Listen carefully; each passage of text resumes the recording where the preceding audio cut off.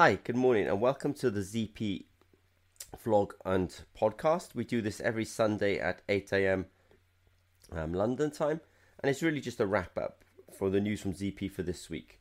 So it's been a sort of short week, but this week we've been working on rapid microfluidics. So at ZP, we do like to do a lot of development and contract manufacturing of microfluidics and IVD, that's in vitro diagnostics, and we think that 3D printing is a great way of incorporating our electrodes and our biosensors into those 3D channels.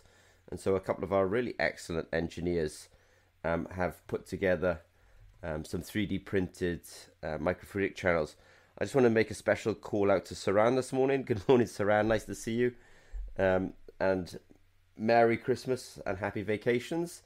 So I just want to say a big thank you to the engineers who have really put together some really attractive and functional and useful 3D printed cartridges for us at ZP as well. So if I can encourage them to use their imagination and do more, I'd be absolutely delighted for that.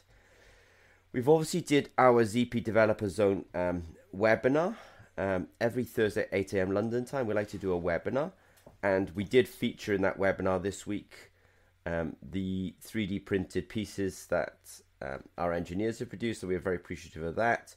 We did talk about cell culturing this week. We talked about cortisol sensing, data from glucose sensors, ammonium sensors, how to do multiple arrays, and we also talked about fuel cells and CBD detection and in vitro diagnostic meters and detection. So we did cover, it was a 45-minute webinar this week. It was a little extreme, and we did cover a lot of ground in that webinar. So thank you for the questions, and thank you if you participated in that.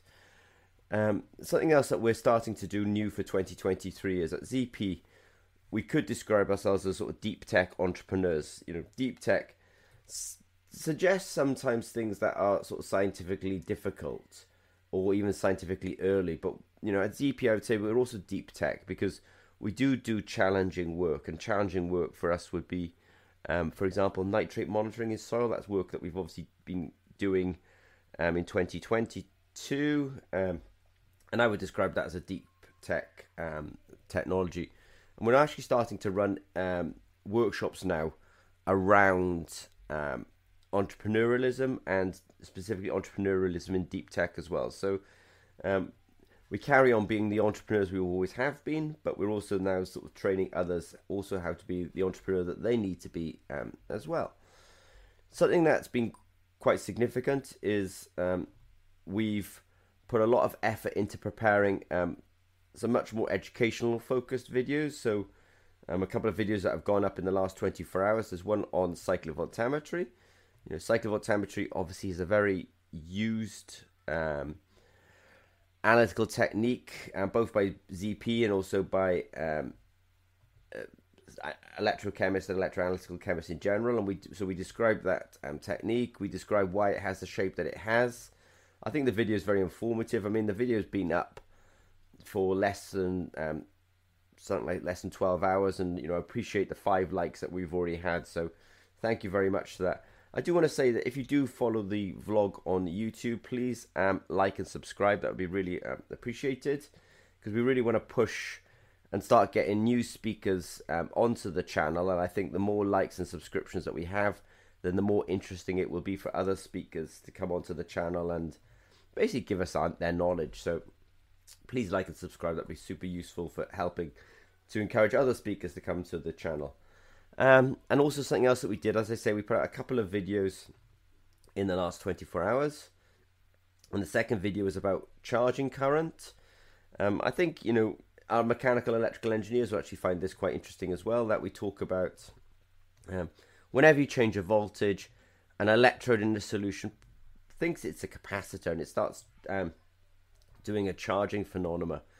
And we often use that charging phenomena actually in what's called electrochemical impedance spectroscopy. But sometimes people consider that charging phenomena to be a sort of, you know, a bit of a problem in other analytical techniques. Though really, whether it's a problem or it's actually a source of information, I think it's really a mindset or a view on which you take the data. I realize now that actually it could also be quite useful to us. So I'm not going to go on for awfully long today. I do want to say a special thank you to Saran. I appreciate him coming online. I do appreciate the work he's been doing for us. And, you know, I encourage any more microfluidics is really encouraged. And I just want to say, you know, so for this week, we've obviously highlighted our ability to do rapid development in vitro diagnostics, especially through the 3D printing this week. We've obviously answered all the questions that come in through our ZP Developer Zone.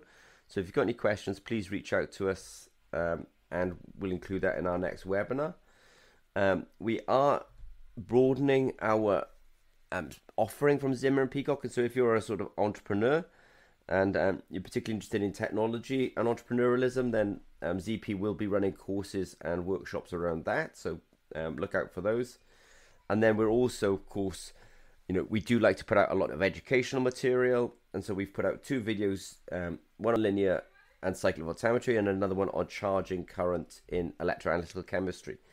And I think because of the comments that we had underneath on the videos, we're going to do square wave voltammetry and differential pulse voltammetry very soon. So thank you very much. I wish you a happy day today. I know in many parts of the world today it's a big vacation day, but special thank you again to Saran, and take care and have a good day. Okay, thanks very much.